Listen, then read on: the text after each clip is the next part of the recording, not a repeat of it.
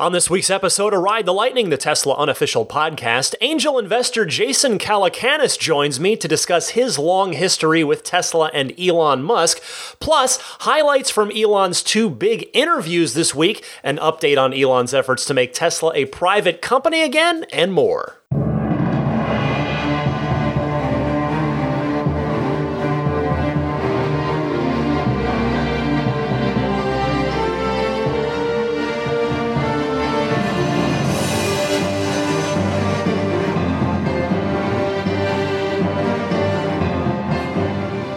What's happening, friends? Ryan McCaffrey with you for episode 159 of Ride the Lightning, the Tesla unofficial podcast for August 19th, 2018, as Daisy the Boxer Puppy joins me, as always, drinking some water, chugging down, getting hydrated behind me. I am back after a week's vacation. Felt really good to get away a little bit. I didn't really pay much attention to anything. I didn't check my work email. I casually kept an eye on Tesla stuff. I was reading Ride the Lightning emails from you guys. I'll get to some of those in a second with the cool Tesla car names that a bunch of you sent in. But yeah, it was nice to get away for a bit. I did see, we'll talk about Elon Musk's interviews this week. He had a couple of very interesting chats with people.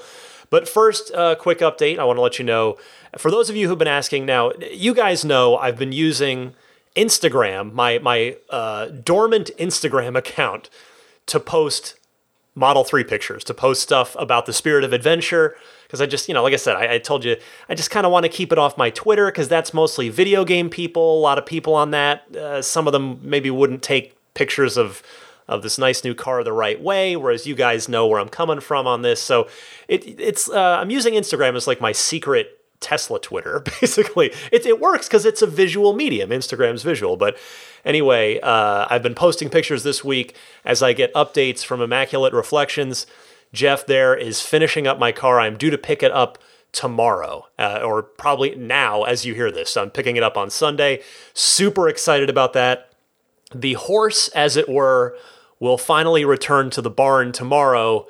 I guess if we're going to keep this analogy going, the horse has been away at the groomer for some time, but I can't wait to see. I know Jeff's put a ton of hours, possibly even approaching for sure, if not actually breaking three figures in terms of number of hours he's put into the car, and I can't wait to see his efforts. But very excited to get my Model 3 back tomorrow, because I've spent a total of 1 day with it so far. And for some people have been asking, like, oh, why is it taking so long? It's a couple things. He had a pre-planned 4-day trip out of town that he'd warned me about ahead of time, so the car wasn't worked on for 4 days, and then I was going out of town this whole week, so it just sort of worked out where it looks like it took a lot longer than it really did. But in any case, stoked to get it back tomorrow, and that is that. Now, last week I had asked you guys to send in your Tesla car names. I told you about mine, the spirit of adventure, and the reason behind that, and super stoked about that name. I love seeing it on the Tesla app when I log in right at the top. And here's some other ones. I'll just keep these anonymous because I didn't necessarily get permission from anybody to say what their car name was. But Grey Goose, I thought was fun. I hope that car is Midnight Silver Metallic. Genie. Well, I love this because, quote, my wish is her command, referring, of course, to the handling and acceleration there. I love that one. The Thunder Road, not a Springsteen reference, but in reference to the spaceship the kids built in the movie Explorers. Thought that was great. We have an Electra, like that one, of course. A couple of Eves, or Evie, depending on how, EVE, depending on how you want to look at that one, for not only the again, animated film reference, but also EV, electric vehicle, EV. Magneto, and this person noting, obviously inspired by the permanent magnet motor that drives the Model 3. This, probably my favorite one, all due respect to everybody, but this person named their car MITT, in all caps, MITT, for Musk Industries 3000, a brilliant play on Knight Rider there. I really love that one. Oreo Double Stuff, great one there, because the car, it is a black Model X with white interior. So, so big car, big Tesla with the black on the outside, white on the inside. Love that. FN2187, aka Finn from the current Star Wars trilogy, Vertigo with a capital T from a U2 fan, Ragnarok for video game fans out there after the airship in Final Fantasy VIII that turns into a spaceship, and among other, Bishop from referencing Aliens, of course, some sci-fi classic filmmaking there. So thanks to all of you who tweeted at me or emailed in your Tesla car name. That might be a fun segment just to do every maybe like 6 months, maybe like once or twice a year, just as more and more people get their Model 3s and get their Teslas. So one other thing before I get to the news this week, a neat tip that I learned. This was new to me. I thought this was great. I wanted to pass it along. Credit goes to the Tesla Motors Reddit user, Some Kittens, all one word, Some Kittens. Thank you for this tip. And that is, if you turn autopilot on, and maybe it's set to a low speed or whatever it is, and you want to, instead of scrolling your right steering wheel, joystick wheel there, up to increase the speed up to, say, the speed limit, let's say it's 65 on the freeway, if you just tap the 65 mile per hour speed limit sign that's on that left side of your Model 3 touchscreen, because the car knows the speed limits, then you just tap that and it automatically sets your maximum autopilot speed to 65. I thought that was a really cool tip. So thank you to Some Kittens on that one. All right, let's get to things. I've got a busy show here. And this first segment is going to be Marques Brownlee. He is a very, very popular, very successful tech product reviewer, YouTuber. His YouTube channel is huge. He has a P100D. He won the contest that Tesla held to make your own commercial for Tesla. And Marques has gotten a sit down with Elon at the factory this past week. It's about a 17-minute or so interview. So I just wanted to pull a couple clips from this because, quite honestly, I didn't want to steal the whole thing because that would be not cool. It's not like, this isn't like the earnings calls where it's just sort of public domain and here it is and I can pull all the clips I want for you guys. I want to encourage you to check out the entire interview on Marques's YouTube channel, which you can find at youtube.com/MKBHD. That is his handle there, Marques Brownlee. So I've just got 4 clips. I want to just go over a few things and then, like I said, encourage you to go check out the rest. So here's Elon talking about how he gets people excited about Tesla. The thing I really focus on at Tesla is like really put all of our money into and attention into trying to make the product as compelling as possible. So, because I think that the way to sell any product is through word of mouth. So if somebody gets the car, they really like it, and actually the key is like to have a product that people will love. Yeah. And generally people, if they're at a party or talking to friends or whatever, you'll talk about the things that you love. But if you just like something, it's okay. You're not going to care that much. But if you get love the reactions from the highs and the lows, so you got to make sure people really love it. You're going to talk, and then that'll generates word of mouth. And that's basically how our sales have grown. Like we don't spend any money on advertising or endorsements so anyone like buys our car, they just bought it because they like the car, and it's genuine. No discounts. Like I actually even pay full retail price for my own cars. Okay. And then we're really focused on trying to make the cars more affordable, which is really tough. Like in order to make the cars affordable, you really you need high volume. So you need economies of scale. And because the other car companies make a lot more cars than we do, they got way better economies of scale. So as we're gradually able to build up and do more cars, higher volume, then we can build them for progressively like less money, and then make the cars available to wide range of people. But it's super. Honestly, like the car industry is like super competitive. It's like it's like insanely competitive.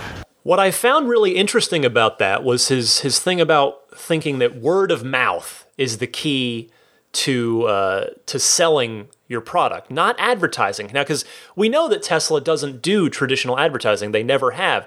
I've always been under the thinking, I don't want to call it assumption necessarily, but I've always held the thought that eventually they will advertise. And maybe they will, but this has me sort of second guessing that a little bit, because if Elon's goal is to simply have a good enough product that it can sell through word of mouth, maybe they'll get to a point where they don't need to advertise. I mean, I still think they will, only because even look, Apple is the world's first $1 trillion valuation company. They advertise everywhere, all the time, all across all mediums. So I think at time Tesla will advertise, but I thought it was really interesting to hear Elon's philosophy on that. And I think he's totally right about a big difference, there being such a big difference between a product that people like and a product that people love and will talk about at a party. I mean, I now own a product that I'm doing a weekly a weekly podcast about. So that tells you something, I think. All right, so on the topic of a future even more affordable Tesla, this has come up before. Marquez asked Elon about it, and here's a little more color from Elon on that topic. I think in order for us to get to, like, let's say ultimately getting to like a $25,000 car, that's something we could do, but it's probably, if we really work really hard, I think maybe we could do that in 3 years. Does it come with time and scale, or just? Yeah, it's a bit of both. Yeah, because like the key to making things affordable is like designing is like design and technology improvements as well as scale. Well, Elon did think long and hard before saying that it's maybe 3 years away. But elsewhere in the interview, if you check out the whole thing, Elon talks a lot about Tesla having to figure out how to make two things at once and still make them great. And so I think even despite the fact that he deliberated on that answer about 3 years away for a while, I have to think it's going to be longer than that. Especially, you got to factor in Elon time. I don't mean to make light of it or make a joke about it, but it is true. He has admitted Elon time. He has joked about it himself. So I have to figure that the next product we know is the Model Y. Elon elsewhere in the interview mentioned the pickup truck, about trying to do that, and then the Roadster 2 and the semi-truck. I mean, that's 4 big products right there. So, okay, or even say 3 and a vanity project, and I don't mean to call the Roadster a vanity project in any sort of demeaning way, but from a sort of economy, from a sense of scale and production resources required, it would be more of a vanity project than, say, the Model Y, which they want to sell 500,000 of a year or more. So I think it's going to be a little while before Tesla does get to a $25,000, call it a Model 4 for now. But I'm glad to hear once again that it is on Elon's radar and it is something that they hope to do, that they want to do. But I think the next 3 years, I mean, we're here in 2018. The next 3 years are going to be all those products I just mentioned. I mean, you're talking, again, Model Y, pickup, semi, and Roadster. That's 4 projects in about the next 3 years. That's going to keep Tesla plenty busy before they can get to a Model 4 of sorts. So I got to figure it's more like 5-ish years out. So we'll see, but glad it is still on the roadmap. All right, 2 more clips I wanted to play for you here. This is Elon talking in a bit more detail about track mode for the Performance Model 3, for the P3D.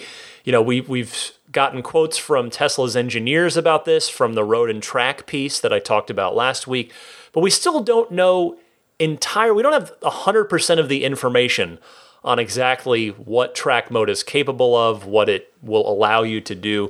But here is Elon speaking about it a little bit more. And he actually, earlier in the clip, before you hear what you're about to hear, he brought it up to Marquez here. So here's Elon speaking a bit about the P3D's track mode. We're like basically a bunch of nerds here. So obviously, I don't know to give it away. Yeah. But so for track mode, we want to open up a lot of settings. Mm-hmm. So like you can adjust settings. And it's kind of like an expert user mode. And you can sort of adjust traction control, adjust like battery temperature, brake, like you can basically configure a bunch of things. And it will tell you like, hey, if you do this, it's a bit risky. Like you're gonna wear out your brakes a little sooner. It's like you might blow a circuit. But like it'll be clear, like this is the risk that you're taking. Yeah, it's kind of like if you have a graphics card in your computer, you can like go in there and you can change the settings and you can like overclock things. Elon, it's okay. I'm a nerd too. I have made a career out of being a nerd. So you're speaking my language when you talk about when he talks about them being a bunch of nerds too and opening up the car to configure a bunch of stuff. But I love the comparison to a GPU. Which speaks to my video gamer heart. But so here we go. We learn now that you can configure a bunch of things, as to quote Elon, traction control, battery temperature. We already know from the road and track thing that the regenerative braking can be tweaked as well. So I'm very curious when this will come out. It seems like it's largely there if they've been demoing it to the press, but I suspect, I don't know, I guess I'm in no hurry to get it. I'm not going to run right out to the track with it. But I know there are P3D owners that will run right out to the track with it and have a good time. So we'll see. We'll keep an eye on when that's coming, but good to learn a little bit more about track mode. And finally, the last clip I wanted to play for you. Yeah, I know the Model X thing at this point has been done to death by Elon himself. Elon has said many, many times, yes, too much hubris with the Model X. We made mistakes. But the way he phrases it here and sort of the bit of color he adds to this, I thought was an interesting way to express this about the mistakes made with the design and implementation and production of the Model X. So check this out. We had Model X in there, which was definitely an exercise in hubris. Now the X is an amazing car, and it's like, but it's like we kind of got carried away with the art. I hear it's very difficult to make. Yeah, we got carried away with the art and technology. It's like obviously you want great art, you want great technology, but we did get a little distracted from our mission, which is to like advance the cause of electric vehicles, and it probably delayed us a little bit with the Model 3 as well. I like the turn of phrase there that they got carried away with the art. I mean, the car is amazing. It's beautiful. It's functional. I love it. I love the Model X. It wouldn't fit through my garage door, but I couldn't afford it anyway. Even if I could afford it, I couldn't fit it in my garage. But it is awesome, and it's at a point now where they have ironed out all the kinks, and it is such a great vehicle. But really, what jumped out at me there, he just sort of mentioned, he says it probably delayed the Model 3. I mean, if he said that before, I feel like it's not been said quite so plainly and directly like that. So that's very interesting. I mean, you still have to wonder, I mean, could they needed Gigafactory to be up and running before Model 3 could be in production. I mean, I wonder if it really did. I mean, he's not necessarily speaking about the release date, too. I guess I should catch myself there before I go too far down that rabbit hole of taking him completely literally. I mean, he could be referring to the paper design of the Model 3, the engineering design of it, not necessarily the actual production of it, because there were so many other factors, like all the suppliers, like most notably Gigafactory, etc. But I still found that to be a very, very interesting thing he said there. All right, let me move on to the couple of other big stories this week. The next one is another interview that Elon did, this time with the New York Times. This has been getting a lot of attention for a number of reasons. It's spawned op-eds and columns, editorials about what is Elon Musk's state of mind? Is he okay? Which is, certainly not, you don't want that stuff written about you after you do an interview. It's not necessarily the best sign no matter what. Now, a lot has been made of Elon's portrayal in the media and his relationship with the media, and I've certainly talked a lot about that here, and it's certainly not the best relationship on either side. I don't think. I think there is issue there on both sides. But, this is the New York Times, which is they're not infallible and they're not hyper partisan. I don't think you would necessarily classify. Maybe some of you out there feel that they might be. I don't know. But I guess the point I'm trying to make is that I have seen the reaction to this interview, which I'm going to just read you a few key excerpts from. The reactions to this have been there's been a lot of people in the Tesla community that I've seen some discussion well, wait a second, hold on,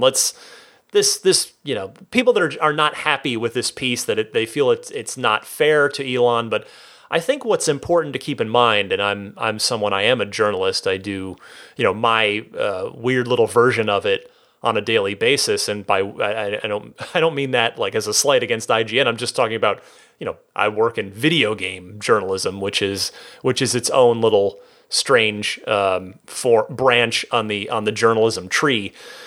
But what I'm trying to say is that I think you have to take the good with the bad. For every Seeking Alpha article that's clearly in favor of slanting Tesla and has these contributions by short sellers, and when it can be that obvious. And then there's the others. There's me. I'm a fanboy. I've admitted this readily and repeatedly.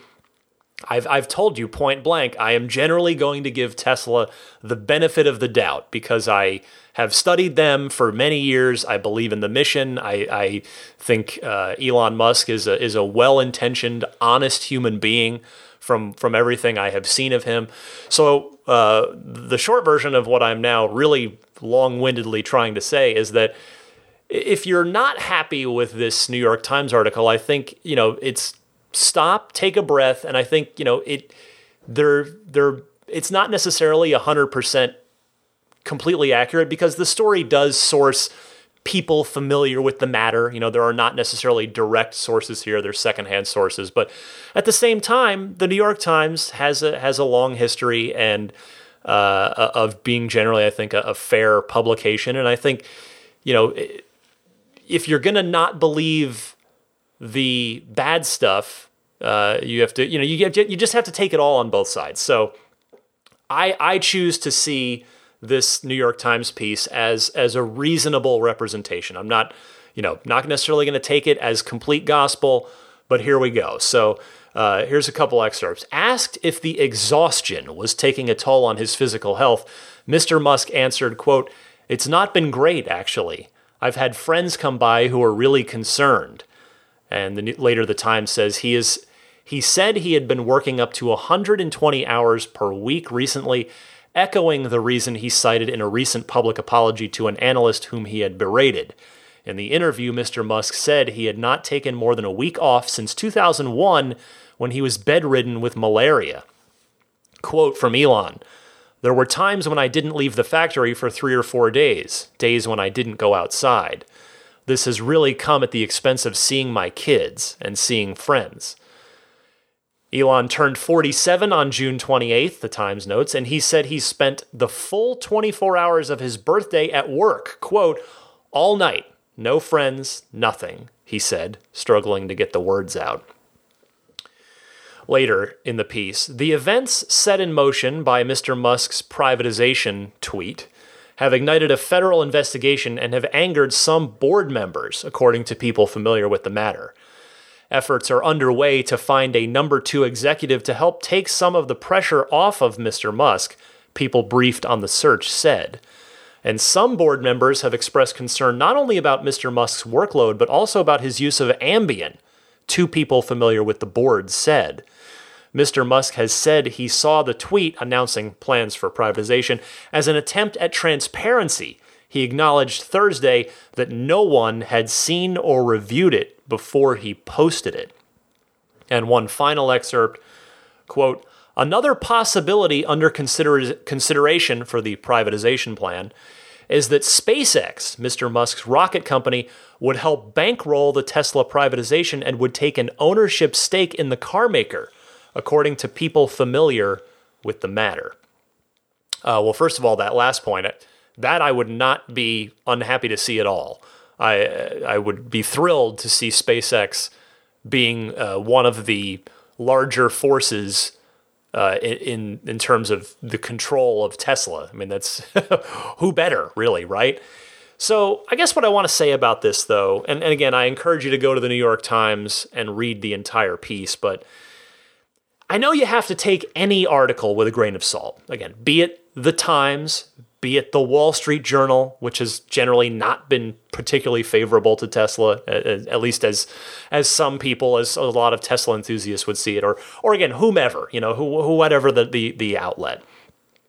But this article did concern me a bit. The fact is, Elon has been going at this unbelievable pace for years now, and it's only gotten more intense.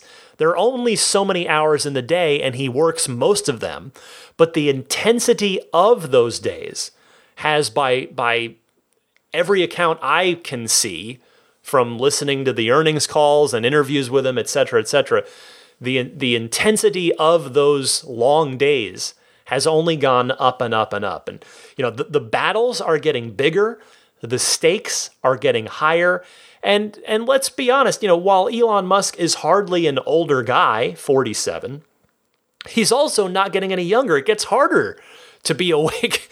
I'm turning 38 soon, and there's a huge difference between 37 and 27, at least in my personal experience. But I'll say that I really do hope that Tesla can find a really great number 2 executive to take some of that day-to-day minutia and management of the company off of Elon's plate. The piece suggests, as you heard, as I read to you, that the board is searching now, so I'm happy to hear that. I mean, here's the thing, though. The part about Elon apparently consulting no one about the privatization tweet, that is what was most concerning to me in this whole piece. And it's not because I think he did anything wrong. Sure, the SEC, they have to do their due diligence there, or not because, not really for any reason. I think if you, even if there's no legal or regulatory issue with him doing that, you can't blindside your executive team and your employees and your board with something like that. That is one of the biggest of big deals that has financial repercussions for everyone involved, for everyone at the company, but from the board on down to every single employee. So that was a little tough to read. I don't know.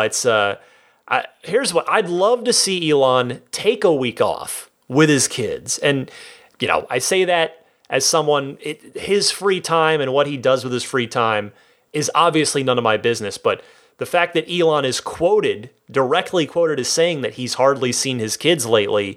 So just as a dad myself, I just feel a lot of empathy for his situation, and just wish I just wish him more quality time with his kids. If he could find it in himself to get away a little bit, spend some family time, he might just recenter himself a bit, catch a breather, and come back healthier, come back refreshed.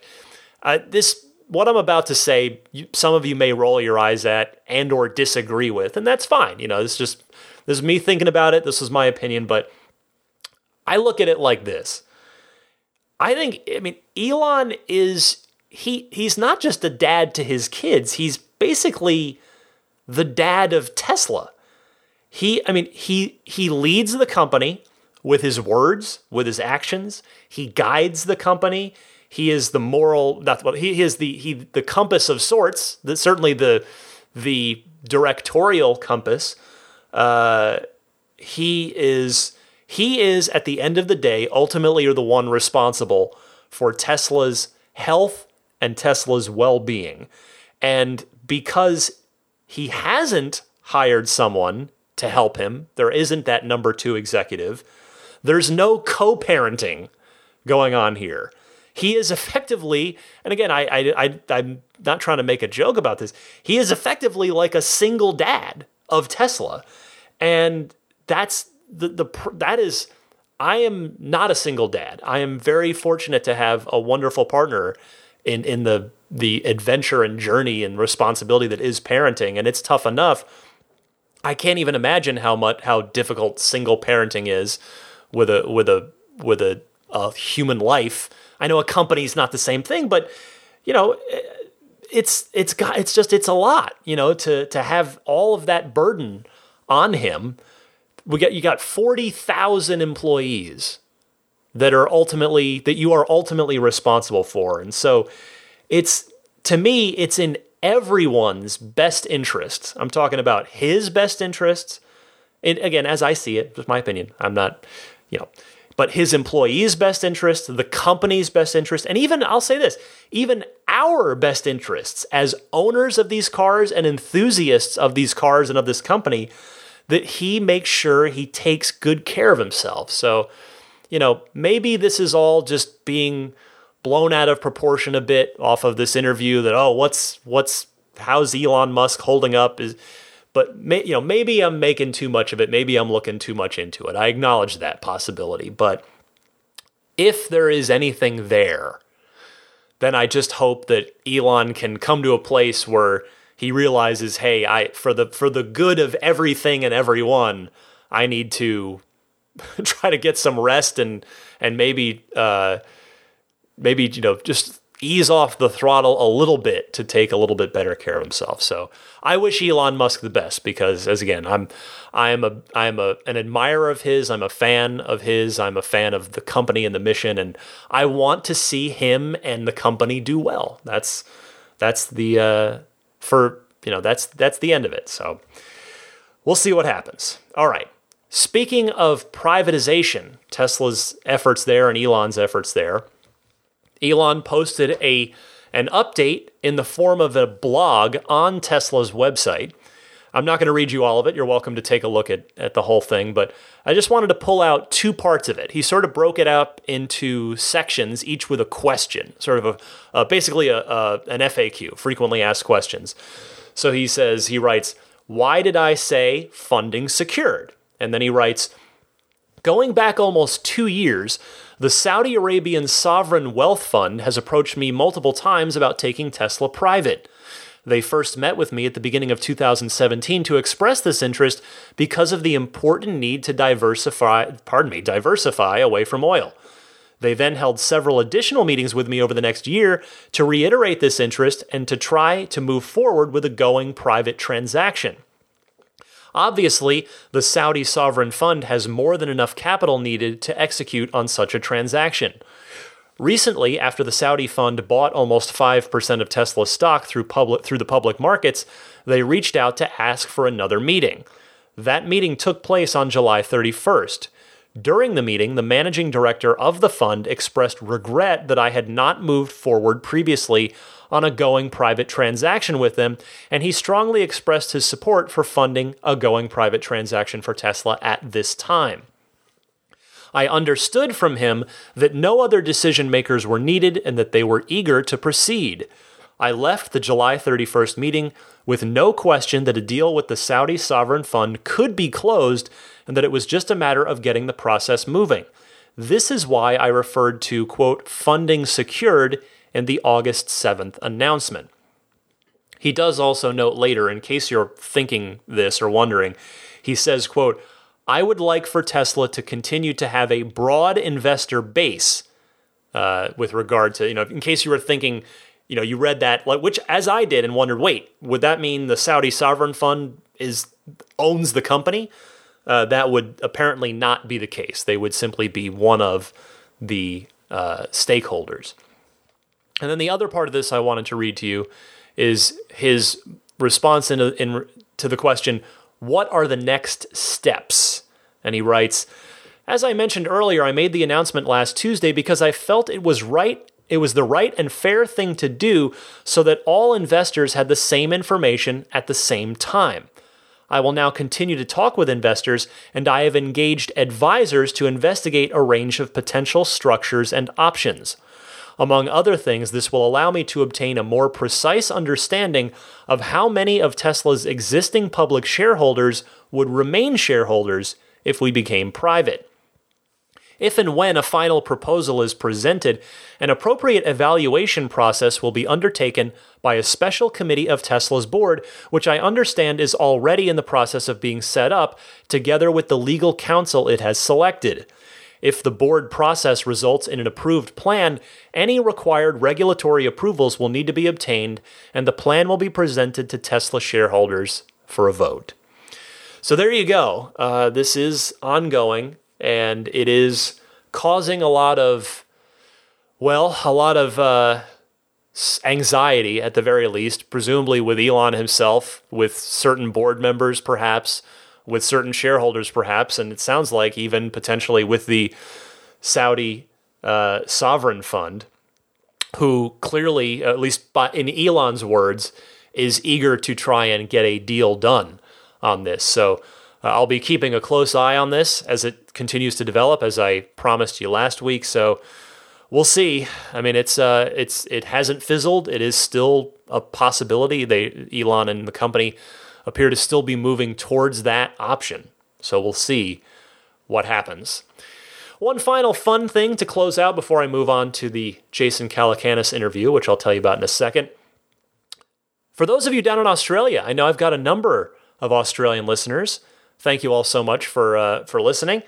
And you guys have unfortunately, one of the longest waits of any of us for your Model 3s, because you're waiting for the right-hand drive cars, and you're waiting for them to be built and sent to you whenever Tesla decides to start fulfilling your orders. Well, the good news is, as some of you have, hopefully many of you have already learned, but I'm going to pass this along anyway, that is Australia is getting some Model 3s for viewing. Not for test drives, but they will be on display. 3 of them. There's one in Sydney at Tesla Martin Place, one in Melbourne at the Chadstone location, and in Brisbane at Fortitude Valley. So you may have received an invitation for a private viewing. You would have had to have already RSVP for that by the time you hear this podcast, so I'm not going to bother giving you the details of it. But what I can tell you is that apparently after August 21st, which is may even be now, depending on when you're listening to this, the cars will be viewable to the public in those locations. So I just wanted to say, just pass that information along in case you hadn't heard it.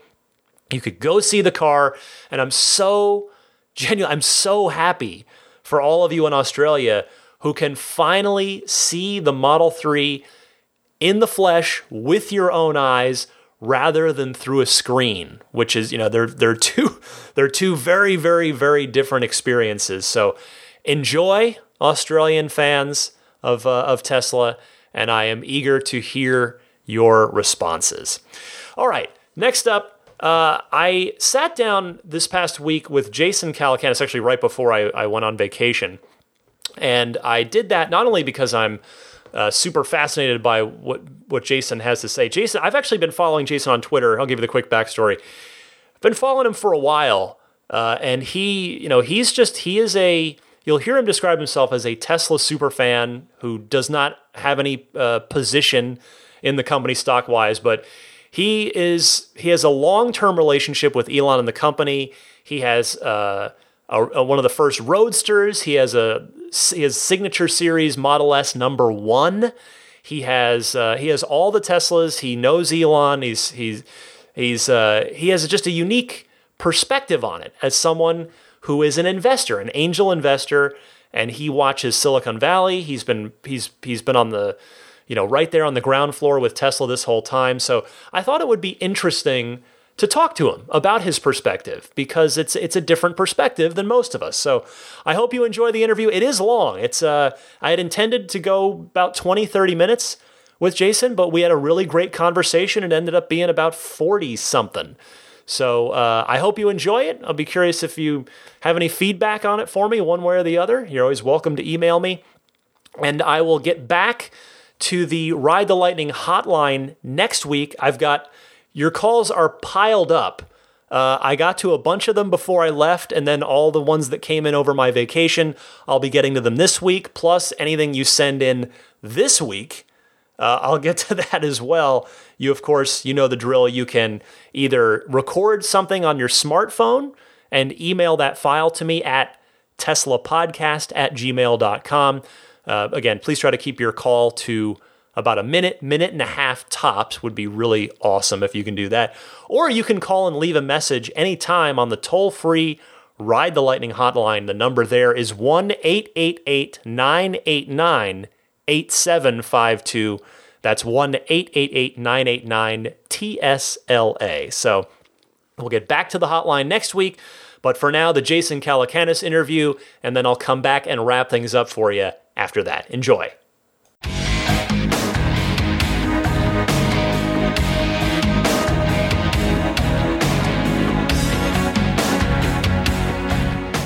All right, it's time for an interview, a little something special this week. Jason Calacanis is joining us. If you're not familiar with him, he is an angel investor, Tesla superfan. He's been on Tesla's radar or vice versa for quite some time. He is the author of the book Angel, Timeless Advice from an Angel Investor Who Turned $100,000 into $100 million. Jason, welcome.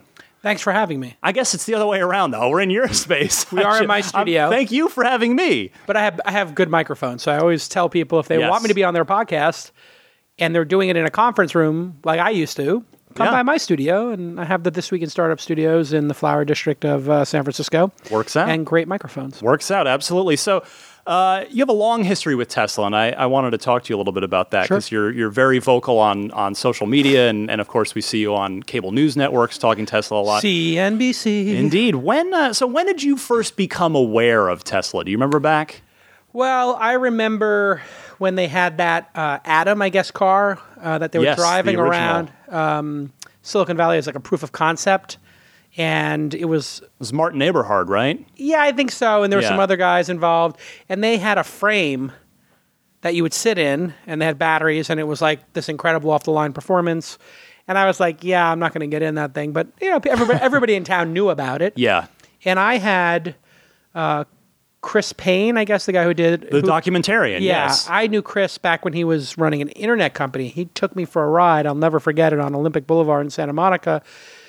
He had a EV1. Sure, the Chevy, the ones that were famously crushed, which he, of course, made a film about. Correct. And so I'm in that film and, basically defending Tesla against the haters 10 years ago, which is still kind of my default mode on Twitter, is defending against the haters. We'll talk about that a little bit. Yeah. And he took me for a ride, and I was amazed. And it only went 60 miles, but he had a charger at his office and a charger at home. And so that EV1 could go, I think, 50 miles maybe, and it costs $50,000. Yeah. Or something like that, $1,000 per mile of range, which would then put like the Tesla cars at, an average selling price of like the Model 3 would be $300,000 or $315,000. And I was just amazed at how fast it was. But he wouldn't have been able to do the round trip without having a charger in both locations, which sort of dates the conversation. So I've always been a fan of it. I remember when Elon was an investor in the company, he was like chairman, and he was trying to help them figure it out. So he's a co-founder, obviously. And then he became kind of the solo founder because, as you know, the first team that built the Roadster, and this is all very public knowledge. Yeah, absolutely. And I don't trade the stock, just so people know, although I am friends with Elon. The original Roadster, according to reports, was costing more than they were charging for it. And I have number 16 of the Roadster. Nice. And that car cost me, I think, $140,000 or $150,000 for, at the time, was supposed to be 200-mile range. But if you drove it like a sports car, maybe 140. Yeah. And the big complaints about everybody had was, nobody will ever be able to afford it. Nobody will never have the right range, and it's too slow to charge. And lo and behold, here we are, 4 generations later, or really 3, because the X and the S are kind of the same car, just different, configurations. Sure. So if you consider it 3 generations of cars, my Model 3 that I have, and I have number 100 of that. I'm going to ask you about that in a few minutes too. Yeah, I have that one, and it goes 320 miles. 310 officially. Officially, right. So I think more like 320 is probably what you actually get. And that's like legitimate driving. So you could drive to LA and back. And then I just had my Roadster. I had the battery upgraded, and now it's like 350. Yeah, the R80 battery. I have the R80 battery, and it's pretty fun. Yeah. So what would you say? I love that origin story. I mean, that's all the way back. But what would you classify as your sort of aha moment with the I need to get in with this? Well, if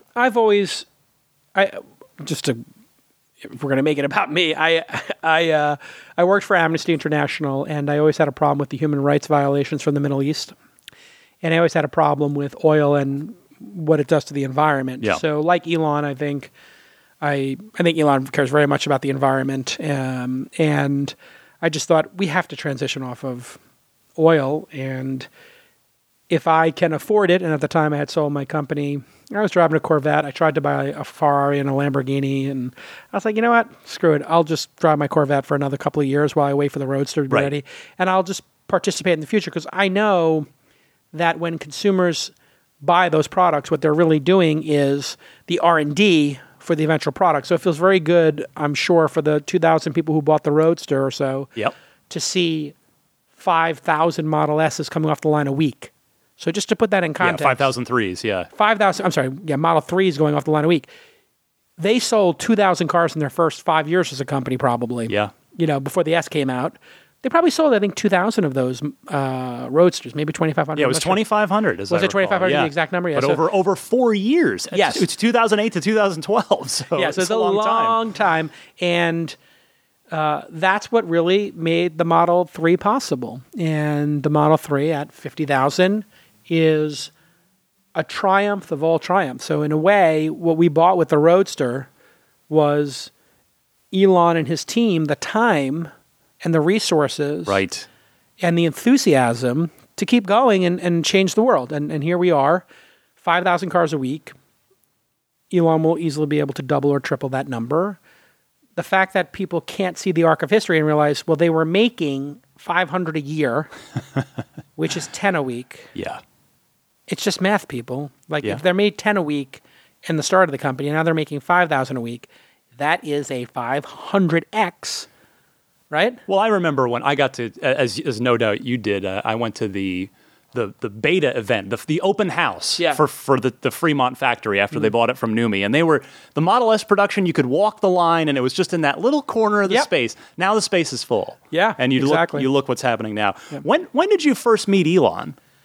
So I knew a lot of the PayPal mafia from back in the day, and I had moved to LA, and I had a lot of mutual friends with Elon, including Adeo and a bunch of other folks.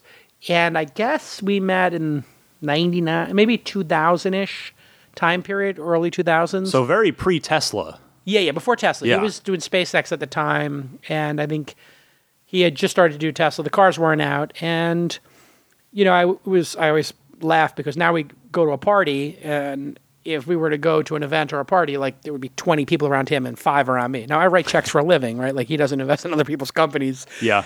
So I should be more popular theoretically, but every physics nerd on the planet wants to talk to him. But back in the day, we would go to parties or something or dinners, and I'd have to introduce him to people, and they didn't know who he was. And that obviously has changed. He's become quite a celebrity. And he uses, I think, the celebrity for good. The work ethic that he has, just watching what he did with Tesla, is just tremendous. Every step of the way, people have tried to stop that company. Oh, yeah.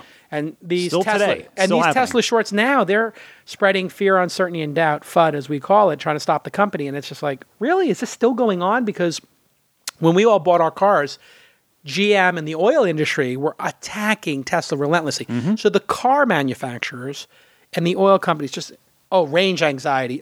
Right. You're going to be stranded. You're going to be stranded. Your car's going to brick, all this stuff. And it's well, he said he's going to build a supercharging network, and there's one between, San Francisco and LA, and there's 2 between Vegas.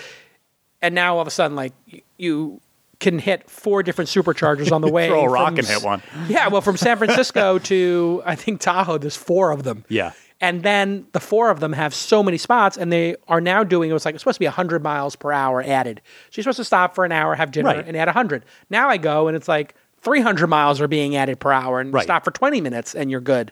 So it's pretty amazing. There are really two amazing observations for founders and for people who believe in technology, which is this stuff can be done, and you will be tried. The incumbents will try to stop you, and the haters will try to stop you. It never gets easier. I got to think the last year of Elon's life, I know this, is probably the hardest. I mean, he's said it on conference calls and things. I think it's the hardest. It's been. Yeah, I mean, and this is one of the things about entrepreneurship. For people who don't know, I angel invest, and I was a journalist before that. And everybody thinks it gets easier. Last year was Zuckerberg's. This past year has been Zuckerberg's hardest year. He literally his platform was used to swing the election based on Russian interference. In almost certainty, it had a very major contributing factor, if not the contributing factor, after the Russians. And so then you look at Elon, it's the Tesla shorts are building a short position of 30% or something crazy. It's never happened before. And it's really amazing how the oil companies and the car companies were deriding him for 5 or 6 years. I used to go on CNBC and defend him versus the other car companies. Now the car companies are finally chasing him. And now they're saying, oh, Elon's a brilliant guy and electric cars are obviously the future. Well, these are the same people who were talking smack 5 years ago. And you know what? I don't think the Saudis were talking smack specifically, but I think big oil didn't think highly of it. And then we find out that now they've got a big position. Investment. They've built a large position. So I think the world changes based upon founders, entrepreneurs never giving up. And if I think about indefatigable, resilient entrepreneurs, Elon's at the top of the list. I mean, how would you characterize him as the guy? You've spent a lot of time with him. The guy the public doesn't see. Yeah, I never talk about my personal relationship with him, also because it would seem like I'm drafting off of his fame and success.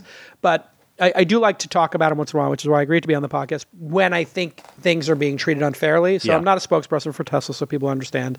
I don't have a position in Tesla. I do have I don't trade public stocks, but I have mutual funds that I'm sure have some Tesla position in them because it's a top stock.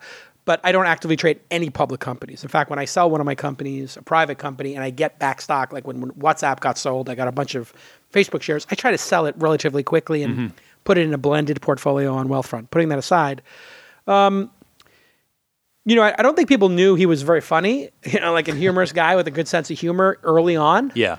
But he kind of, on Twitter, let that out a little bit. And I think you see him doing funny jokes ludicrous mode and the little Easter eggs. So a couple of guest appearances on TV shows, right? Yeah, I think he's gotten a little bit more comfortable with all that. And I think that's kind of interesting. In fact, I'll tell one story that probably nobody's ever heard. I'm friends with a guy named Jim Brooks, who created The Simpsons.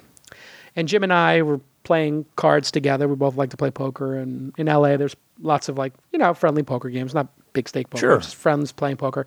So Jim and I made a friendship. He said, oh, should I get that Tesla? I said, yeah, you got to get it. Let me take you for a ride. I took him for a ride in my Model S because I had the first one in LA. And that's all it takes, right? Yeah, no, you put somebody in one of those cars. So he loves it. And so he goes bonkers for it. Then whatever year goes by, it's like, do you think your friend would want to be on The Simpsons? I was like, I don't know. Let me text him. And so then we all went and had a drink. I introduced Jim to Elon. And then they did that space. Elon was on The Simpsons. So the total sum of my contribution in the history of Tesla is buying 4 cars and arranging for Elon to be on The Simpsons. Before we talk a little more about Tesla, the company, there's one more I'm curious with regard to Elon. What do you think separates him from other Silicon Valley CEOs that you've dealt with? I don't think a lot of people give him credit for being a brilliant engineer.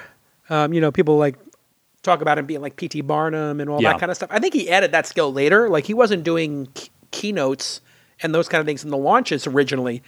He would just, make the cars, right? Yeah. He wasn't going on stage, but then he started doing these big production launches and, here's the semi, and we're going to take the Roadster 2 out of the back. So I think he added the showmanship stuff later to build excitement. But he's a brilliant engineer, just first and foremost. He can sit there and solve a problem. And I think he's a very inspiring leader, which is necessary. And in terms of, it's probably why we're friends, in terms of ability to strategize and lack sleep and be able to, work ethic and stamina, I think he's just way up there. And, it takes a lot of stamina to run these companies, and you have to have a high threshold. And he's running several. Yeah, you have to have a high threshold for pain because people don't understand what the CEO job is. The CEO job is to hire the smartest people you can find to solve incredibly complex problems. And the reward for doing that job is that those people come to you when they can't figure something out. So let me say that again. Yeah. You spend an inordinate amount of time and money hiring the most brilliant people who then come to you when something is truly messed up and they can't fix it. So then your job becomes to help the smartest people in the world solve the problems they can't solve on their own. Which means if you have 100 executives, let's just say you have 20 executives reporting directly to you and then there's 100 lieutenants under them. Right. That means of those 120 people, 2 or 3 of them are going to have just really difficult tasks on a given day. That means every month, all of them will have a difficult task. Yeah. If you work 30 days a month, that means every day there's 4 or 5 problems that the smartest people you hired couldn't figure out. It's exhausting. That's an interesting way of characterizing it. Well, nobody sees this from the inside because all you see is the earnings calls and, private jets or salaries or net worth, and it dehumanizes people. I think people like to dehumanize people who are famous, like they do with celebrities. They do it with business people as well. Yeah. And Steve Jobs becomes a caricature, or Elizabeth Holmes becomes this, psychotic thief doing, Theranos, and she's deranged and changing her voice. Like, there are human beings behind this, even if in Elizabeth Holmes' case it's criminal, and in Steve Jobs' case, he might have been a jerk to some people at some point in his career. Who knows? They're humans. And, the ability to deal with bad news and problems and negativity, especially if you're in a space where people are actively voting to have you fail. It's hard enough to just do what I just described. Yeah, absolutely. 4 or 5 people a day are coming to you with the biggest problems they can't solve. And that's just on the inside. That's on the inside. Right. Then on the outside, you have 30% of shareholders voting against you, or whatever it is for the short position, and they're spreading lies. Right. So you have people spreading lies. I mean, you're watching these deranged Tesla shorts lose their mind in public, and they're sending drones over the permanent tent that is a production line. GA4, yeah. Yeah, GA4 is a testament to how much they want to win. Any reasonable person in the technology industry or entrepreneurship would go, that dude is clever. He added a production line for a very small amount of money instantly in his backyard in a tent that's permanent. It's not a pop tent from, Walmart. It's a legitimate permanent tent. That's brilliant. That's a commitment to winning and excellence that you just don't see, and creativity. Yeah, and then the short spin. absolutely. Oh my God, the company's building cars in a tent. And it's like, they're building some cars in the tent. That's a permanent tent. That's a permanent structure, or semi-permanent, whatever you want to call it. And that car that came out of it, the person from the Wall Street Journal who reviews cars, who is the most respected person, said is the most otherworldly car he's ever driven. Yeah. And then the person who breaks down cars and is the most respected of any person who deconstructs cars and says what the profitability in the construction is, says this thing's got a 30% margin and is a thing of beauty. Right. Okay, what more do you need to know? And my car, Yeah. which I've been waiting for over two years for, just on the reservation list, Yeah. came out of that tent. Yeah. And it's the greatest thing I've ever owned. You hear that from a lot of Tesla owners where they'll be like, this is the thing that's brought me the most joy in my life. That's why I tell people, you can't bet against the world's greatest products or the world's greatest founders. If somebody builds a category-killing product, the momentum that creates is extraordinary. So when you look at the iPhone, it makes no sense that people buy. I have right in front of me the Pixel 2. Yep. And I have my iPhone 10. Yep. Pixel 2 is cheaper. Pixel 2 is faster. Pixel 2 is better. Thinner, better battery life. Everything is better about the Pixel 2. It's faster. When I load apps, my iPhone is grinding. My iPhone 10 that I paid $1,200 for, I think this Pixel costs like maybe $700. So it's not half price, but it's a third off. It's a substantial difference. And then I'm sitting here in front of my new Pixel 2 Google Chromebook. Pixelbook, incredible. Yeah. $1,600, faster than my MacBook, which costs $3,000. So I'm like, okay, wait a second. Those other products are able to command such a massive margin, and people will pay for them because they're beautiful and category killing. Even when Google eventually catches up and has these beautiful products. That's what you have to realize about a company like Uber or Tesla. When you make the category-killing product, man, does that help. When you delight customers that much, they will be loyal to you. Right. Oh, yeah. I own 4 Teslas. I know people who own 2 Teslas. They'll never go back. They'll never go to another car. Just like BMW and Porsche owners, Absolutely. So, you have all the cars. So you called, you got a lot of play in the news a year ago when you called the Model 3 the iPhone of cars. What kind of, now a year later, it's obvious. As production has ramped now and continues to ramp. Oh my God. What kind of disruption do you think this car is capable of? Oh, it's massive. I mean, when I said it was the iPhone of cars and that it was a Porsche, or is it Porsche? I found out on my podcast, people, the enthusiasts prefer Porsche. Porsche. Yes. So these Porsche, I said it's a Porsche for the price of a Prius, and it's the iPhone of cars. Both of those things are true. And actually, the guy from the Wall Street Journal who gave her his Dan Neal, I think he'd used the term Porsche, like drives like a. Or no, the other guy who does the Sandy Monroe. Yeah, he said it drives like a Porsche. Yeah, and I was like, oh, okay, well that's what I said. And the reason is you get this crazy acceleration, as you know, on a car that's smaller than the Model S or X, so it feels snappier. Yes. So it's driving, you're like, is this thing a Prius or is it a Porsche? It feels like a Porsche. And it was obvious to me at that point when I'm getting over-the-air updates of new features constantly, and this thing is so fast and so much fun to drive, and the self-driving is getting better and better, and it's flawless on the 280. If you want to be a student of technology and history, it's very simple. Most people in their minds don't understand how to conceive of 1,000x. Not 1,000% increase, but 1,000x increase. Yeah. Well, if you think of a 10x increase, well, that's, if something was, 1 times, 10, now you're at 10, and then you do 10 times 10, you're at 100, then 10 times 100, you're at 1,000. People can very easily understand those kind of transitions. Sure. It's an easy jump for the human mind to make. What they don't understand is when you start saying 100x or 1,000x. It doesn't seem possible, but when I hold up these phones or these laptops or that car, the amount of battery range, the amount of power and technology, GPS, computing power, GPUs, these things have all experienced, 10x changes multiple times, with the exception of batteries, which are slower. They're like doubling every, 7 years or something. The cost is halving every couple of years. So, the potential of this car is for it to be the greatest selling car in the history of humanity, for them to have, many plants around the world, and for them to be self-driving themselves and competing against Uber. And I'm going to Uber's the greatest investment ever made. But if you ask me 15 years from now, Uber and Tesla are on a collision course.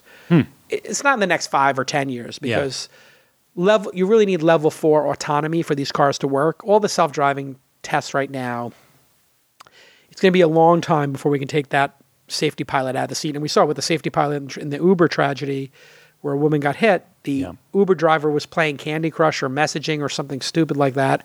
Totally, not doing her job, and she killed a person. And the cars are not ready to be level 4 autonomy. It's going to be years. And it's going to take really perfect conditions. Perfect weather, perfect grid, and nobody crossing at intersections. So I could see self-driving working in Austin in a grid or Phoenix in dry weather. It's going to work fine in those places. But anybody who has any of the self-driving technology in their car, whether it's Mercedes, BMW, Honda, or Tesla, and Tesla just won and beat everybody. I don't know if you saw that report. The self-driving tests that have been done, they crushed everybody, the Model 3. Be fine on the 280. Fine on the 405, but just when you start driving down Santa Monica Boulevard and a homeless person jumps out in the street or somebody leaves their bicycle or something, it's just going to be harder to route those. Too many variables. So that's 10 years out, 15 years out. So what I see is, Tesla becomes an energy company, a transportation company, and all energy is provided through Tesla power packs in homes and solar, and then all these cars are just riding around anywhere, giving people, instead of an Uber X ride costing $7, $3. Or $2 even.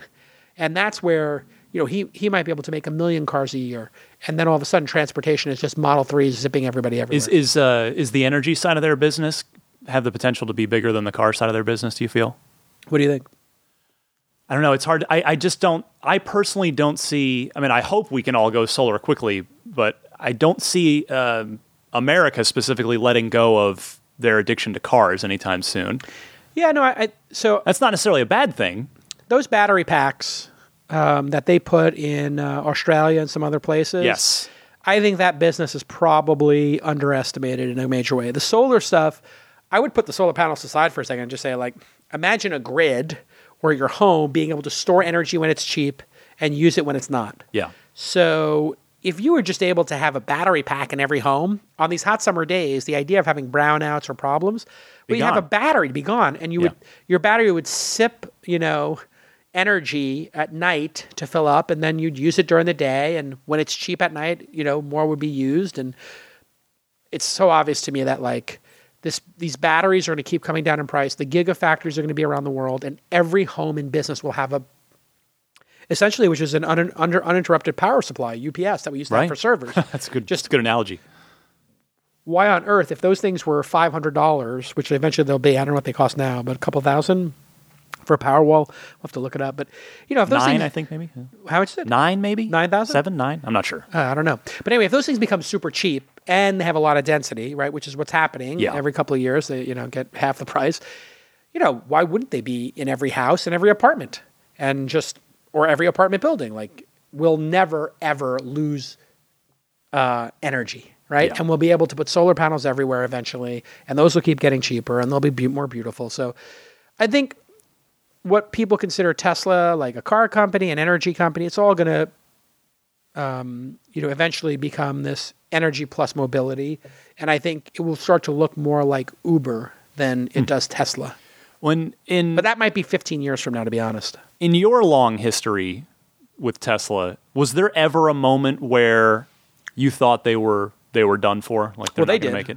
I know. I mean, Elon has spoken a few times, but I'm curious from your vantage point. Well, that was the story of which he's told publicly, so I can tell it. We were at a dinner, and everything was going wrong for him and Tesla at that time. He'd blown up 2 rockets at SpaceX, and right. The Christmas Eve. This is a Christmas Eve story, isn't it? Christmas Eve is when he closed the deal. Right. This is a month or two before, maybe 2 months before. We were having dinner. We were having just the two of us. Having a steak. We drove our roadsters to Boa, I think. Just the two of us, one-on-one. Had a quick steak after work, and I said, "How's it going?" And he said, "Not good." I said, "Well, tell me everything. Is it true you only have like a month of cash left? Because I can loan you a couple $1 million. I don't have tens of millions, but I can loan you a couple million or whatever." He's like, "Don't worry. It's no big deal. I'm going to try to figure it out." He said, "But it's not true." I said, "Oh, that's great." He goes, "Yeah, we only have 3 weeks left." He's like, "We don't have 2 months. We have like 2 or 3 weeks." So I was like, "Oh," and the rockets were not working. And he said, at some point, like, I was like, he was really depressed. And I had very rarely seen him, really concerned. And he was very concerned because he's a pretty brave guy. And he's a big risk taker. And I was like, "Hey, pal, is there any good news?" And he showed me on his BlackBerry to date the conversation. He started swiping through on the little ball in the BlackBerry, the clay models of the Model 3 that he was making. And he said, "Don't tell anybody, but this is the sedan." And I said, "Wow, it looks like a just incredible car. What do you think it's going to cost? This one's 140, so it's going to cost 100. He goes, "I think I can make it for like 50, maybe 60. So the S then you're talking about? The S, yeah. So I said, "Wow, that's awesome, dude. If you make that car, you'll change the world." I remember saying that to him at that point because I had seen it. I just like, wow, I can't imagine having 5, because the Roadster was 2 seats and it was $150,000. I was like, a 5-seat car that goes up against a 5 Series or a Mercedes, like 500, whatever. This is like would change the world.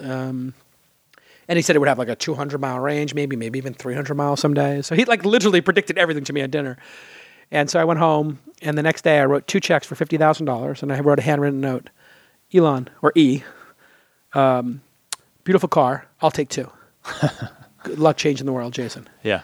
And so I sent him the checks, and he said thank you, and it was very flattering. And I said to my wife, I just like kissed the 2 checks, and I was like, "That's going to pay for 3 days of payroll or 2 days of payroll at Tesla, and I'll never see that money. We're going to lose $100,000, but we're helping our friend, so it's worth it." And my wife laughed. She said, "You're a good friend." 2 years later, a couple of months later, he closes the Christmas Eve funding. That's a pretty famous story. And then I get 2 emails 2 years later, back to back. Ding, your reservation number is... The car's ready, yeah. Serial number 000001. The next one, your car number is serial number 000073. So he gave me the first and the 73rd. And I immediately forwarded it to him. I said, don't give me the number one. I'm sure that's what you want. He's like, I got so many of these things. I got the prototypes and everything. It's cool. I want you to have it because you were the first person to put an order in. And so, I don't like to talk about our personal relationship, but I will say he's one of the most loyal, hardworking, kind people I know. I mean, I know he's also a hard-ass. People say that, like he's hard to work for, whatever. I don't work for him. We're just friends. But he's a very loyal, hardworking person, I think. He cares very deeply. And you see that when you see the sacrifices he makes, And so that's how I wound up having serial number 1 of the Model S, signature 001. And then Steve Jurvetson, who was the investor. He has Founders Series. He has Founders number 1. So they made 20 Founders cars. And Elon offered me one of those, but I was like, no, I want the first off the line for signature 1. That's cooler than being. So you've still got that car, right? Yeah, I have it under a cover. Somebody offered me $250,000 for it. I said no. What did you take? Signature red or what color? It's black. Black, okay. Black, yeah. That's I was Elon's the first preference as well. Yeah, it looks better in black. I have the first orange Roadster, and orange is the proper color. Very orange. Very orange. I have the first one that was ever done in orange. And when they saw it, like everywhere they showed them was like, that's what this car was meant to be, orange, not red. He's got the candy apple red custom paint job. That was it's in space now. Yeah, but that doesn't look as good as my orange one, and I'm not sending mine to space. I'm keeping it forever. But I'm making the official announcement here. I'm going to get the Roadster too. Yeah. But I'm not going to buy the other new Tesla cars. So I'll have 5 out of 6. So you're done after the Roadster? No Model Y for Jason? No, I'll definitely get the Model Y, but that hasn't been announced yet. But I'm not going to get the semi-truck. I'm making the official statement right now. My wife is not letting me buy. But you can load the other cars in the back of it. I don't think they make the back. I think they just make the front. Well, somebody will make the back. But I was like, my wife's like, no. I was like, would it be cool if I had the semi? I could drive that down the highway. Right. Honk the horn. She's like, no. There's no room in the driveway. It's kind of funny. Oh, man. All right. I'll let you go in just a second. But the last thing, on this sort of note, you're talking about Elon. You tweeted recently, you said, I told y'all like 100 times you don't want to bet against E. There are massive sources of capital out there. This is talking, of course, about the move to privatization that Elon has vocalized. Yes. There are massive sources of capital out there, from Masa Son to Norway to Saudi Arabia to dozens of others, Apple, Google, etc. Tesla would have a wonderful reception in private markets while getting attacked less. So what I want to ask you, from your unique perspective here, as an investor and as someone who knows Elon and Tesla very well, how might this move to going private look if it were to happen? Who could be the big stakeholders here other than Elon Musk? All right. So I have no inside information, just to be clear, and I don't trade the stock, so I have nothing at stake. So when the shorts hear this and they lose their minds and start CCing the SEC on my Twitter feed and are like, SEC, Jason Calacanis said this. It's like, I don't trade the stock and I have no information, period. If someone like Elon and Tesla, because I saw this with Uber, having been the third or fourth investor in Uber, someone like Elon at the state of that company right now were to send an email, let's just pick a number. This is just my personal experience. Haven't talked to Elon about it. I've been away. I haven't talked to Elon since this $420 thing has even been announced. So I have literally no contact with him and no insights. But I will tell you, if you email the top 10 people on the short list of people who have tens of billions of dollars in the world, 10 out of 10 would take the meeting with him. I would guess 7 out of 10 would make an offer. Mm-hmm. And I would guess he could easily have some subset of that participate in doing it. Okay. That's my personal experience. That's what I think the reception would be. I don't know if that's true. I haven't talked to any of those people. Sure. But I'll tell you the two categories of people that are on the world right now. You have sovereign wealth funds, Saudi Arabia and Norway. Norway is $1 trillion. Saudi Arabia is $2 trillion. United Arab Emirates is $1 billion or $2 billion. And you can go right down the line. There's just tons of these pools of capital. Where if you have $1 trillion, 20 billion is not a big deal. Obviously, you can do math. And 20 billion, if your wealth comes from oil and you want to make the transition, to spend 1% of your chip stack on having a hedge against that is a very easy bet to make. Makes sense. Norway has the largest sovereign wealth fund in the world. As my understanding with their $1 trillion. Saudi is based upon private oil holdings and the kingdom's holdings. So I'm not exactly sure why that's not bigger, but it's supposedly $2 trillion. But I don't think it's a sovereign wealth fund. It's owned by a family or some combination. Putting those two aside, then you go over to the financiers. You have Masayoshi-san, who put $10 billion into Uber. If you put $10 billion into Uber, you think you might want to put $10, $20 billion into Tesla? I think so. I just said to you, I think they're on a collision course. Yeah. 15 years from now, you'll be either calling a Tesla or calling an Uber. That's obvious. I mean, if you built an electric self-driving car, I think you can build the Uber app. And I don't think you can build the network, and I don't think the self-driving is going to work for 15 years on level 4, level 5, where people can be asleep in the car and have no steering wheel. Yeah. But eventually we'll get there. And who knows, maybe somebody figures it out earlier. It could be 7 years, but it's not sooner than 7. Sequoia Capital, I think they have a $10 billion growth fund now. Apple, Microsoft, $60 billion. Apple, $250 billion. Google, I don't know if they're at $100 billion right now. Facebook, I mean, just Amazon, right down the line. Now, I would rather see it be a private company that's independently run, and that seems to be what Elon's telegraphing from his tweet. But imagine if 4 of those people put up $10 billion each. Now you would wipe out the debt and take it private. Right. That seems incredibly easy. So this is the thing. When you're dealing with dipshit, anonymous troll accounts who are pretending that the tent is fake news or the tent is a fake tent or something, or that the cars that are in transit are not happening and the people who are writing the reviews who love the cars are wrong, these people are deranged, and they're trying to make money by spreading fear, uncertainty, doubt. Now, it's totally fine to short a stock and bet against something you don't believe in, I guess, but I don't think it's fair to spread this fear, uncertainty, and doubt. If you want to say the tent is not real or something like that, we'll just get an official comment from the company. Right.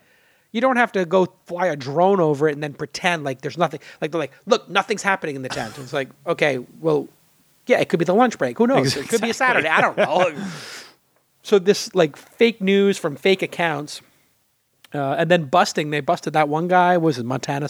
Yeah, he hung it up after Elon. Yeah, and it's like if you're going to make these bets, use your real name. It's not like the people working at Tesla are using pseudonyms to pump the stock.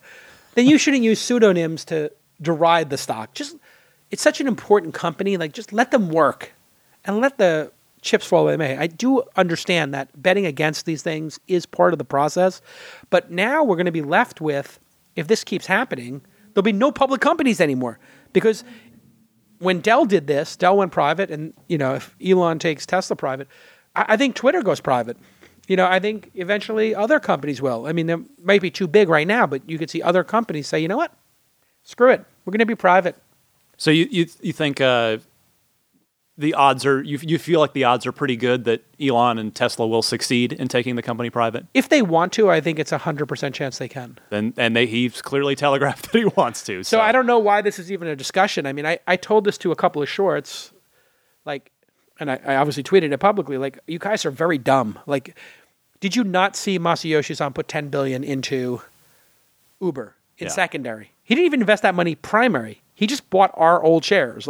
He bought out original investor shares to be on the cap table. Uber, Tesla, these are very comparable companies. They're both the future of transportation. They're both, I would say they're exactly peers in terms of their importance. I think Uber's far ahead in terms of, certain things. And then I think Tesla's far ahead in others.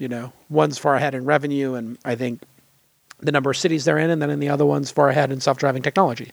So making a physical car. Let's get you a little promotion here, because my audience may not know you. So we'll let you go here. But the book, what am I going to learn from Angel if I read that book? So about 8-9 years ago, I started angel investing because my friends at Sequoia Capital said, here's some money, go invest it, we'll split it 50-50. Whatever the returns are. Yeah. And I said, oh, don't you guys get paid 30%? They're like, yeah, but it doesn't matter. This is just some, little side project we're doing to just, get some more companies into our orbit quicker. Sure. And we think you're a smart picker. So they picked a dozen people and they called it Scouts. I started angel investing. I hit 3 unicorns in the first 7 investments. I hit 3 more since then. You probably know some of the companies: Robinhood, Wealthfront, Desktop Metal, Thumbtack, Uber, and DataStax. And then com.com, I think, will be the 7th unicorn. We'll see how they do over the next year or two, but they're on track to do that, I think, if they want to not sell out and keep building. Hopefully they keep building and go public. So I found myself being one of the top 5 angel investors of all time and realized nobody's ever written a book about it. I mean, there's one book, but it's by somebody who's never had any success as an angel. So it's like, it'd be like... The opportunity was there. It'd be like me writing about how to be an all-star NBA player. I mean, I could write a book about that, but I wouldn't have any first-hand experience. And it might be worth reading, but it's just not going to be very good. So I wrote the book. HarperCollins published it. Just got translated into Japanese. It's been translated into 7 other languages. And it's just a very candid, honest look at how angel investing works at the earliest stages. When we did the Uber investment, there were 2 cabs on the road in San Francisco and like less than 10 employees. Yeah. When we did Thumbtack, it was 2 employees, backed by Marco's parents, and then me. I think I was the second investor or third. So we were very early in a lot of important companies. We got lucky, and over time we got good at it.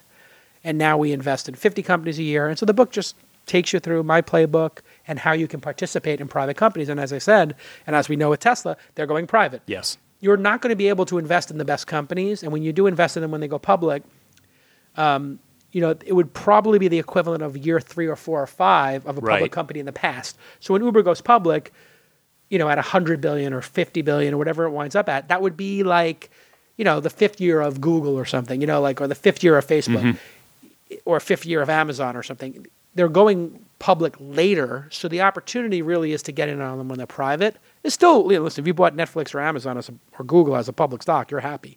But I do think the world is changing. There'll be more private companies and more people have access to them. So the SEC has just announced that they're going to have another qualifier for accreditation. Right now, if you want to be an accredited investor and invest in private companies, you have to be accredited, which means $250,000 a year in salary, 200 or 250, and then $1 million in net worth outside of your house. That's a high benchmark. It's only 6% of the country. They're coming up with a new definition, which will be sophisticated. Essentially, you'll be able to pass a test, like you would for driving a car, I guess, to be okay to invest in these high-risk private companies, basically teaching you things like diversification, et cetera. So the whole entire United States is going to be able to, 300 million people plus are going to be able to invest in private companies in the coming years. And so that's why I've been so enthusiastic about investing in the early ones, because I think in the future I might have 1,000 angel investors come alongside me and invest in the next Uber or Tesla. Yeah, plenty to learn in that book. Yep. The book is Angel, and we can follow you on Twitter at Jason, yes? Yep, at Jason on Instagram, Jason.tumblr. Yes, and we know, so the future owner of the New York Knicks. See, I follow you. Well, that is Jason Calacanis. That was my goal. Anybody's better than James Dolan, right? So you're a Knicks fan. Well, that's a whole other podcast. Hey, yeah, that is another podcast. Jason, thanks for sharing your experiences with the world of Tesla and Elon Musk. I appreciate it. And all right. Hopefully we'll see you again. All right. Thanks for having me.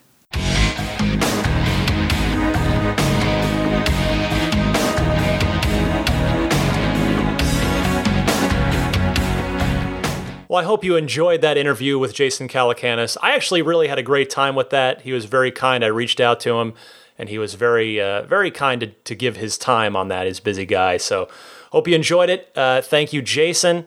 And that will bring us to the end of another podcast. Again, the Ride the Lightning hotline will return next week. For now, a quick mention of a few things.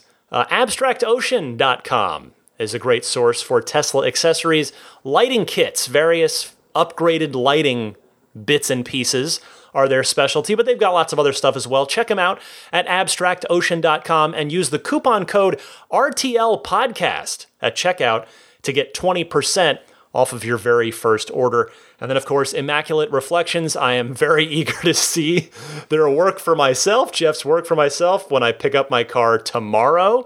But Jeff, of course, the Bay Area's premier detailer. You want to keep that new Tesla looking new, or maybe even make it look better via paint correction, and then keep it that way with paint protection film, ceramic coating, whatever it is you want to do. Check him out at irdetailing.com. Also on Yelp or Instagram at those sites /immaculate_reflections. And what else? You can follow me on Twitter at DMC_Ryan. It's the same thing on Instagram, like I talked about at the top. That's going to be my secret Tesla Twitter. for all of you guys to if you want to look at pictures of a red Model 3, you're welcome to jump on there anytime. And of course, we've got my referral code. If you're buying a new S, new X, or a Performance Model 3, you can use my referral code now through, we got about 1 month to go. Through September 16th is the end of your opportunity to get unlimited free lifetime supercharging.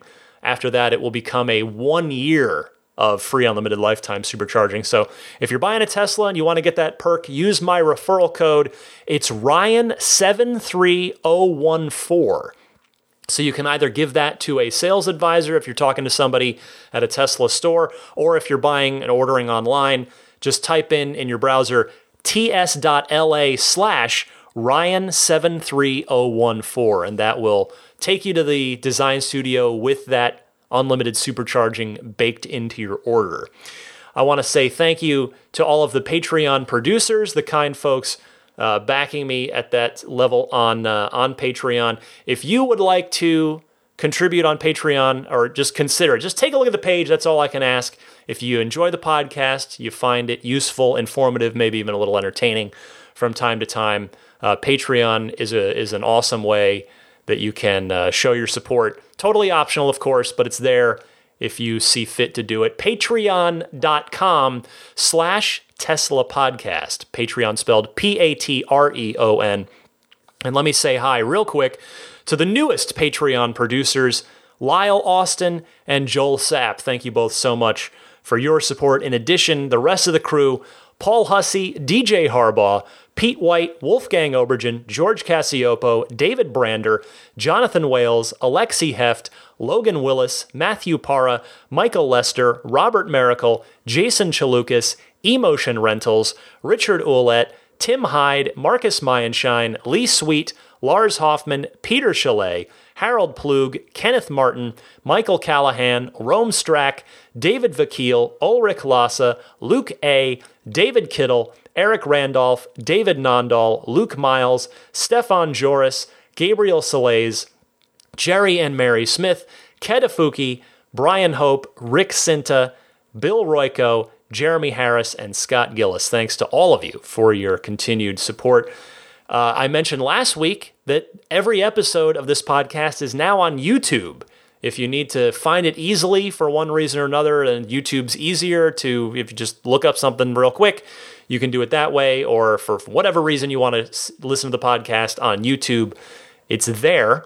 And you can subscribe in traditional podcast form. That's, of course, just a free way. Subscribing just means it'll download to you automatically each week. That's all that is. So do that through iTunes, Google Play, Google Podcasts, Stitcher, TuneIn, Spotify, or you can pick up individual episodes or the RSS feed for this podcast at teslapodcast.libsyn, LIBSYN.com. I think that is everything. That's the usual list o' plugs. So I'll end it there. This has already been a super long podcast. Thanks to all of you, as always, for your support, however you do it, whether you're just tweeting me a nice thing, whether you're just listening, emailing, Patreoning, whatever it is. I'm just so grateful to have anyone listening to me just enthusiastically ramble and recap and analyze all things Tesla on a weekly basis. So for a now snoozing Daisy the Boxer Puppy, I'm Ryan McCaffrey. This was Ride the Lightning episode 159, and I'll see you back here, of course, next week. Every Sunday, 9 a.m. Eastern Time is when the new episode drops. Take care. Or I should say, happy electric motoring.